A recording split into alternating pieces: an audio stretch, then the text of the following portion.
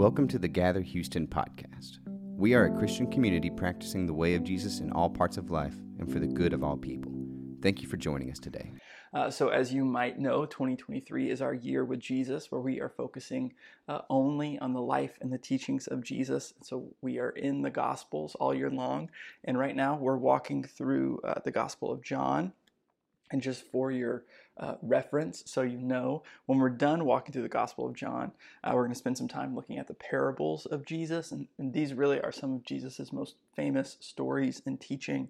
And so I'm excited to get to walk through those with you. But that's not today. Today we're still in John. And we've covered a lot of John. We've covered, big, wild miracles and these big claims that Jesus makes about himself and these poetic metaphors that are used both by Jesus and by John. And today we're going to be in John chapter 13. And this is the story of the Last Supper. So you may know it. And there is a lot to pull from. And there's plenty of beautiful, meaningful ideas. But we're going to kind of zoom in on one thing today. But first, let me give you a little bit of context on the Last Supper.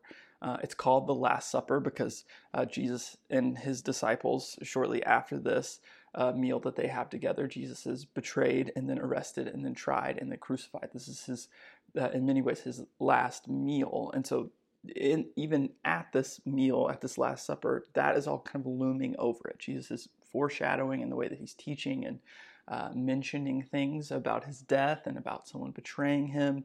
It's all kind of looming over the meal. And Jesus and his disciples are likely celebrating a Passover Seder meal. And that may be something you're familiar with, or maybe you're not, but Passover is and was a very big deal for observant Jews. Like Passover commemorates the Israelites' exodus from Egypt. And that is the story in the Old Testament that defines kind of the narrative around the Israelites. And so they celebrate Passover, and it's a memory and a retelling and this sort of symbolic expression of what happened when the Israelites were freed from Egypt. And so the roots of the Passover festival are in Exodus 12.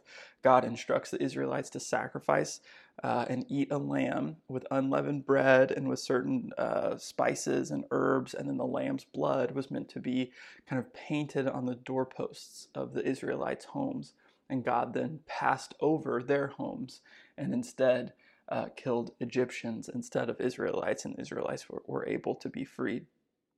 So by the time we get to Jesus, the celebration of the Exodus in this Passover holiday had been really commemorated in rabbinic tradition. So this had become a thing, right? It wasn't just remember how God saved us from Egypt. It was every year we celebrate Passover in this specific way. It had become a tradition. It had been really solidified, this Passover Seder, this meal, right, where unleavened bread was broken, wine was served, diners reclined at the table, hymns were sung, and this Exodus story, the story about the Israelites being freed from their oppressors in Egypt, that story was retold and explained. So we can assume that all of that is happening with Jesus and his disciples at this Last Supper. Right? It's a religious and spiritual experience that the rabbi Jesus is leading. And then also intertwined, Jesus is doing this teaching, and Jesus is foretelling his death, and he's saying that someone in the room is going to betray him. So it's this spiritual, really traditional, important experience, and it's also ominous and foretelling in so many ways. It had to feel for those disciples so significant, like such a big deal, like something is definitely happening. And in the middle of the meal, John tells us that Jesus got up from the table, he wrapped a towel around his waist, he poured water into a basin, and he started washing the disciples' feet. And this is what it says in John chapter 13. When Jesus had finished washing their feet, he put on his clothes and returned to his place. "Do you understand what I have done for you?" he asked them. "You call me teacher and Lord, and rightly so, for that is what I am. Now that your Lord and teacher have washed your feet, you should also wash one another's feet. I have set you an example that you should do as I have done for you. Very truly, I tell you, no servant is greater than his master, nor is a messenger greater than the one who sent him. Now that you know these things, you will be blessed if you do them." So Jesus washes feet, which we don't wash each other's feet very often. You're welcome for that. But for the disciples of Jesus, it wasn't that weird to have your feet washed. This was something that happened in especially more formal environments, right? So for these guys in this time, they wore sandals everywhere and they walked on unpaved roads all day long. So no concrete, no asphalt. They're in sandals all day long. And you've probably seen Da Vinci's Last Supper painting where they're sitting at this very low table and their feet are very close to the food. And so, of course, you would want your feet to be clean if your feet are going to be that close to the dinner that's being served. So it was common before you started a dinner like this, especially a formal dinner, especially a traditional religious dinner, that someone would wash your feet. Typically, the servant of the household would go around and wash everyone's feet. But Jesus takes this role of a servant, right? He grabs the towel, he fills the water. And just on its own, that's a remarkable action for someone who just before in the story, he's saying that he's the light of the world, that which we see, by that which we see everything, that Jesus is the good shepherd, that Jesus knows that we've called God the shepherd, but Jesus says, I'm the good shepherd, and he is also a servant. He takes this lowly position, and then he gives this amazing piece of teaching that we just read. And the main point of that teaching is really verses 14 and 15. Jesus says, now that I, your Lord and teacher, have washed your feet, you should also wash one another's feet. I have set you an example that you should do as I have done. Do as I have done. Do as I have done. But Jesus does this remarkable thing and then says, you should do it too. He tells his disciples, you be a servant too. You act in humility too. You care for one another too. You take the lowly position too. Which was important for these guys to hear, these disciples, because you can imagine that they were feeling like they were moving up in the world, that they were becoming higher and higher status. These guys, these disciples that have been following Jesus, these 12 disciples, they're working class. They flunked rabbinic school. And then Jesus, this peculiar rabbi, he calls them out of insignificance. And they start following him. And now thousands of people are following him. And they're kind of the right-hand man to this cultural moment. And Jesus says, yeah, actually, you're going to be washing feet. You're going to be a servant. They were thinking they were going to be high status and important. And Jesus says, no. You're going to take the role of a servant. And some of us, we have the same issues that the disciples have, that we think that following Jesus will make our life easier, more successful, simpler. But being a servant isn't easy. It isn't about being successful, and it's not ever simple. And so maybe you need to hear that today, just like those earliest disciples did. But I think for us, there may be something even more important to hear, because for us right now, in this specific time and place, we have inherited a particular kind of Christian faith. We have. All of us, our faith was passed down to us. We've inherited a certain kind of faith. And it can be easy to take the idea of being a disciple of Jesus and turn it into a primarily intellectual exercise. Right? We think that agreeing in our mind to a certain set of ideas or a certain set of principles is the real goal of following Jesus. We say, we're supposed to believe. And so in our mind, we think that belief is about holding a set of ideas in our mind. And we like believing in Jesus. We can do that. We can agree. We can appreciate Jesus for being a good guy, nice guy, good teacher. Right? We like agreeing intellectually. But Jesus didn't say, now believe like I believe. He didn't say, I've set an example of right theology or good ideology, and you should agree with it. Jesus said, do as I have done. And he finishes his thought later in chapter 13. He says really famously, by this everyone will know that you are my disciples if you love one another. Right? Not if you have the right theology, not if you are a worshiper even. It's not about purity. It's not about piety. Jesus doesn't ask us to worship him or agree with him. Jesus asks us to follow him. To do, to act, to practice, and to embody this way of being in the world, to love one another, to care for each other, to take on the role of a servant. And for many of us, we were given a faith where we were taught to believe in and really defend the name of Jesus, but we never saw the value in practicing the way of Jesus. Doing what Jesus did, following the commands of Jesus, living the Jesus life. It seems like it should be the baseline of Christianity. But the research is in, and Christians in America, not Christians everywhere, but Christians in America, in our particular context and time, have largely decided that living like Jesus isn't as important as believing the right kinds of things.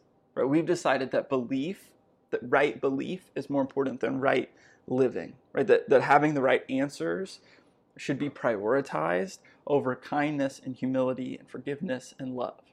That we should focus our time on agreeing intellectually and not practicing this way. And I'm not trying to make this up, and I'm not trying to demonize any particular group of people. So there was a survey, this is real research, there was a survey done of church attending Christians. So like folks who consider themselves active in their faith, active Christians. And the survey, they surveyed equal number of people who considered themselves conservative and an equal number of people who considered themselves liberal or progressive. And so in this survey, 75% of the active Christians who were surveyed regarded Jesus' call to love your enemy as immoral. So these are church-going Christians. These are people who consider themselves active. Equal number, conservative and progressive. 75% of them said it's wrong to love your enemy. And conservatives claimed that loving your enemy was compromising morality. And progressives largely said that loving your enemy felt like being complicit with injustice. So that's unright for the narratives. Yeah. It's 75% of Christians think it's wrong to love your enemy. And the researcher, his name is Dan White, he said that it was so discouraging to him because he knew that these folks who were active in their faith, he knew they knew the verse where Jesus said to love your enemy. They knew the verse, but they were more devoted to their own way of life than the way of Jesus. Listen, you can agree in your mind to a set of principles. You can, you are capable. But at some point, if you self-identify as a Christian, it's time to start doing, to act, to embody. Right? If we want to take seriously this faith that we've been given, then we have to actually listen to the instructions of Jesus, the teachings of Jesus, right? Those things need to become that which we filter the rest of our life through. It's embodiment more than certainty. It's imitation more than adoration. It's more loving your neighbor than it is passing a theology quiz. Right? We should filter all of our decisions through the teachings and the way of Jesus. Right? The injustice interrupting, outcast loving, sinner forgiving way of life. That's how we should make our decisions and live our life. The freeing the captive and the loving the enemy and the turning of the other cheek and the turning over tables. All of it is meant to be that which we filter our life through. That we do as he has done. Actually do it. Not just appreciate it for a good idea. Not just agree with it in our minds. But actually do it. And so for you, have you prioritized right belief over actually practicing and embodying? Maybe you appreciate the way of Jesus, but you aren't really living it out. I understand. Maybe you could just consider how you've evaluated where you are in your faith. Right? A lot of times we evaluate how we're doing with our faith with how certain we are and how much we feel like we have the right information. So when we're feeling like, you know what, I think I would pass the heavenly theology test, we're good in our faith. And when we feel like, you know what, I think I would fail. I don't know if I know all the right answers. Then we think, our faith's not going well. And so maybe I could just encourage you to not evaluate your faith by having the right information or the wrong information, but actually start asking yourself, are you doing anything? Are you loving folks who are being left out? Are you forgiving? Are you radically forgiving people who maybe don't even deserve it? Right? Your faith should never be evaluated on whether or not you would pass some made-up test that doesn't even exist. Right? Start evaluating by saying, am I doing like Jesus has done? And then do you feel like you have a good understanding of the way of Jesus? right? Not just some ideology that's been given to you that's sort of Jesus flavored, but do you know for yourself? We talked about this earlier in this walk through John, that it's our role to see for ourselves, to figure out who Jesus is. And so if you feel like, I don't really even know, maybe you feel like you would like to embody the way of Jesus, but you don't know what it is. I am sorry, but as a pastor, I'm going to tell you, you should probably read your Bible. Read a gospel. Read the Gospel of John. We're only 13 chapters through. You can get there. Just read it and see what it says. Look at what Jesus does. It's interesting and sometimes confusing, and it's beautiful, and it is a way of life that we should embody. And how do you think you could devote yourself to this radical way of Jesus? And kind of wherever you are on knowing what that way is, maybe just choose one or two practices, right? You won't be a master at embodying the way of Jesus. So just pick a practice or two. Start small. Maybe just consider this week, who do I need to forgive? Or in the places where I operate my life, at school, at home, at work, who's being left out? Who's being left out that needs to be included? I've been thinking about it this week in terms of intentions and outcomes. Because agreeing in your mind with a set of ideas is like having a really good intention. It just lives in your mind. And we have a lot of good intentions in our life, I believe that. But I think for most of us in our faith, it's time to start measuring the outcomes a little bit more. Right? Christians are really good at saying, well, I meant well. Like when I had that rude conversation with that person about how sinful they were, well, I meant well. Your intentions do matter, but the outcomes always outweigh the intention. Your beliefs matter, but how you practice them, how you embody those beliefs, will always outweigh the belief itself. Right? Jesus takes a role of a servant, and then he says, do this too. Don't just agree with this idea. Don't just appreciate it. Do it. Act, practice, embody. A lot of you know my story, but I grew up in a Southern Baptist church with a family full of Southern Baptist ministers. I went to a Baptist university for undergrad and for grad school, and I've been a pastor now for a little more than 10 years. I've worked in 3 different church communities, and one of the things that I've had to unravel the most, that I've had to unlearn the most, is that the ends don't justify the means. It was communicated to me in church environments, and especially working in churches, that the ends did and could and should justify the means.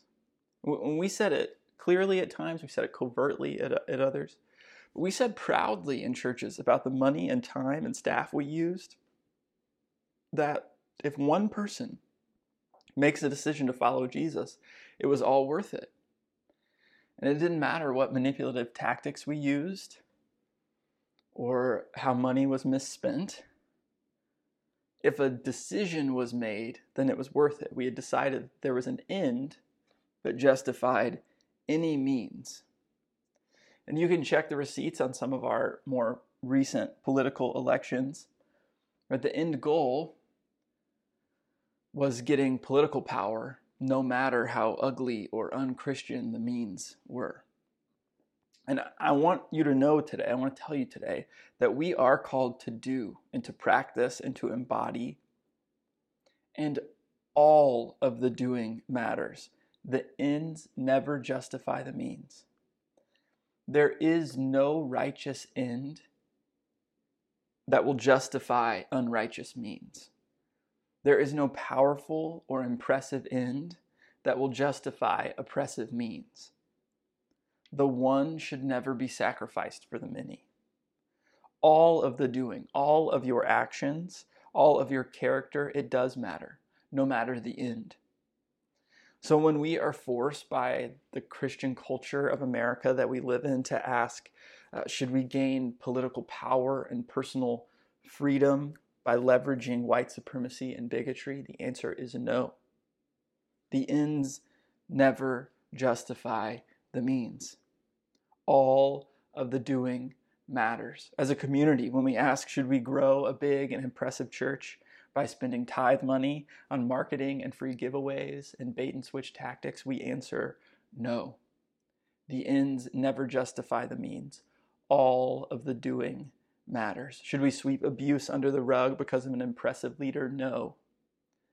The ends never justify the means. All of the doing matters. All of the practicing matters. All of the embodying matters. It all matters. And so gather, practice this way of humility and service and care in every part of your life. Let it overflow into your parenting and into your partnering. Let it seep into how you operate at work and how you talk to the barista at your favorite coffee shop. Every bit of it matters. It all matters. Practice love everywhere. Serve anywhere. Include everyone. It all matters. The ends never justify the means. And so gather, this is my prayer for us today. Find freedom in the reality that God is not testing your theological expertise. And be inspired today to practice, to embody, and to embrace the way of revolutionary love. Amen. Thanks for listening. If you are interested in Gather, check out our website at gatherhouston.org or visit us on Sunday at 10 a.m.